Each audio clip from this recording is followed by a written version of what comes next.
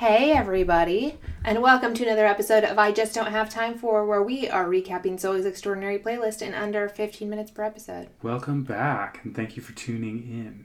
What episode are we on Can I now? say that? Tuning in? Yeah. Okay. Tuning into the podcast. We are on episode 7. Yeah, big number 7. Okay, so Moving just right along. getting into it. It starts with Max and Zoe watching a superhero movie, and Mo comes in and interrupts and sits in between them. And then Zoe's like, I need more Max in my life. This is so amazing. I'm so happy we're doing like these friend nights again. And then... Why did she say that? Because they haven't been hanging out so much because of the whole like promotion thing at work, and she knows that Max likes her. That's true. And it's like been awkward. So Mo calls Zoe out for leading Max on and is like, you cannot be playing games with this boy. Like you need to make up your mind. And he doesn't know that you can hear like his thoughts. Yeah. So then she goes to her parents' house, and Maggie sings A Little More Satisfaction. And Maggie tells David and Zoe that they need to stop fighting because last episode, David had gone out with the bros and was playing pool and at the sports bar. And he was like Zoe totally kind of snitched on him a little bit unintentionally. Yeah, he was like neglecting his duties as a future father. Yeah. And husband. Which is like, so I think that Maggie's like, well... like he should be focusing on other things. And you guys just need to get past this weird fighting thing. So they hire a caregiver. Yeah, Maggie's like, I cannot do this on my own. You guys are great, but I need like a full-time caregiver so I can work. Like, because she wants to go back to work and be like working full-time doing all that stuff again. She's got that huge business that she's doing. Yeah, so they decide that they're going to hire a full-time caregiver. And then it goes back to Zoe's work, and Simon asks Zoe if they can chat. And this is their first chat since he was at their house, right? Or no, engagement party. When his fiance was like, you gotta stay away from him, like blah, blah, blah. Which is how the last episode ended. Yes. So Simon says that he doesn't want to rely on Zoe so much because, like, emotionally he always goes to Zoe when he has, like, feelings about his dog, like his father dying and everything I've got a question. Do you think that Simon's... I guess they're wife now? No, they're still engaged. Do you think that she told him that she told Zoe that? Because she didn't say that in front of Simon.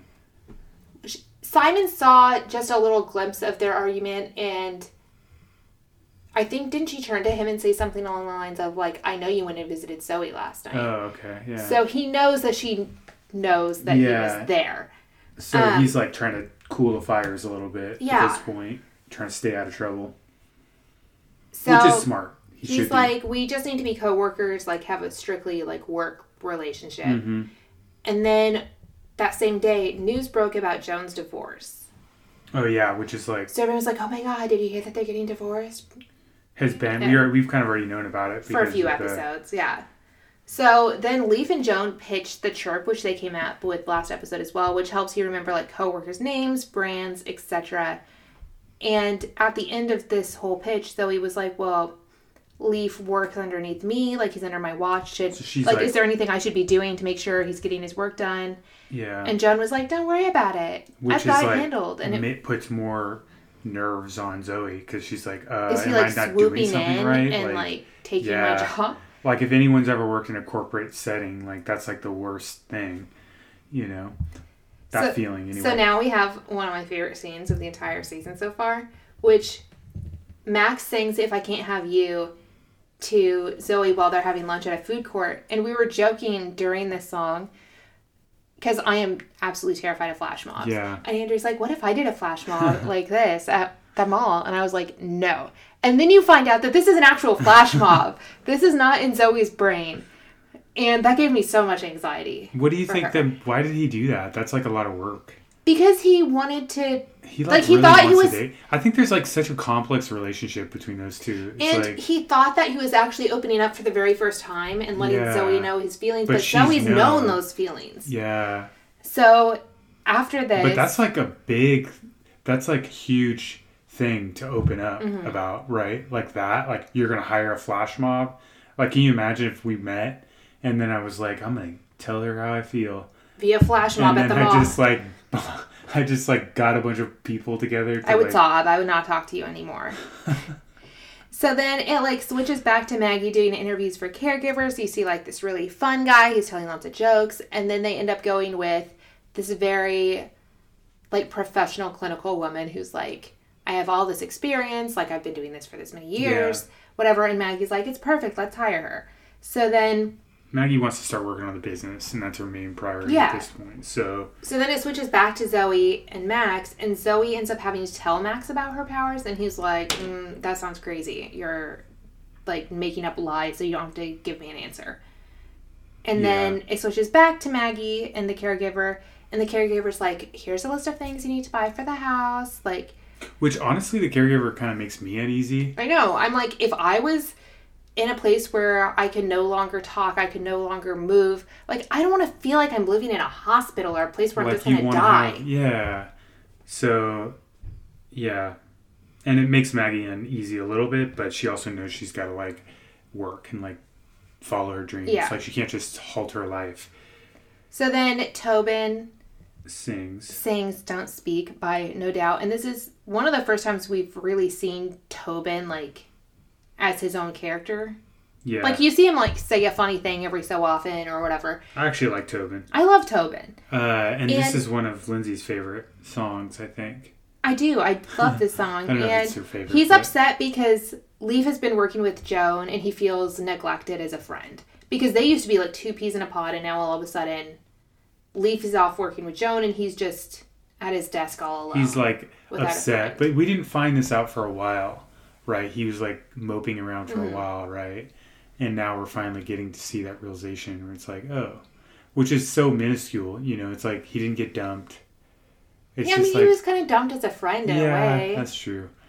Yeah, I can see how that could get him down. And he's like very extrovert, so he like needs to. And he's always so happy. Yeah. So then Zoe has Mo confirm to Max that Zoe does have powers. Which is funny because Zoe's been trying to investigate Toby for a while now. Yeah. Tobin, sorry. Yeah. But, so go on. Sorry, I kind of niched up there.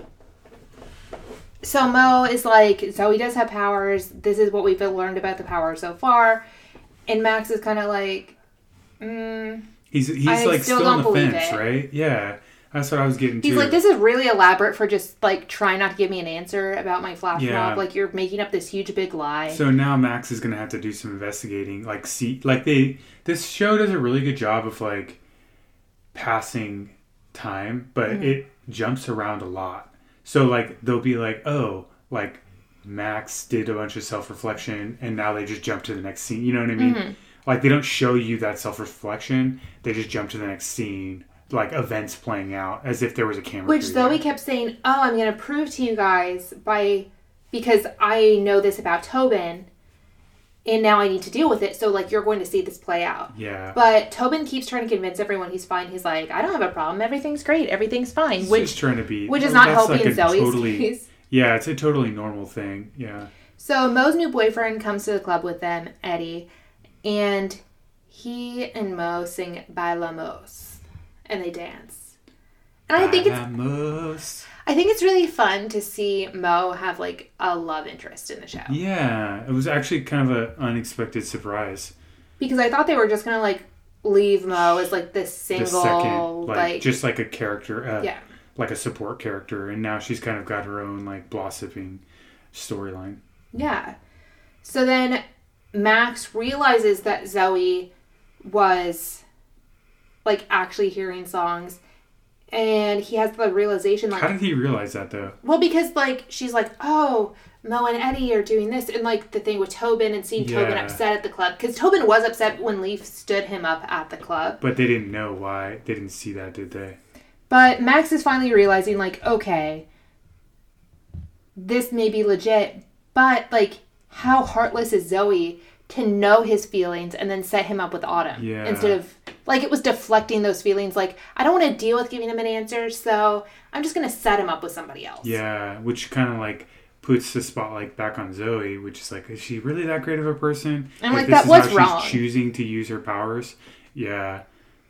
That's upsetting. It upsets me. So then Mo tells Zoe that Max deserves a real answer, and her, like, dancing around giving him an answer is not getting them anywhere, and she needs to make up her mind and let him know. Like, maybe Max is knowing about her powers is not such a good thing, you know? Because it, like, brings up a lot more frustration.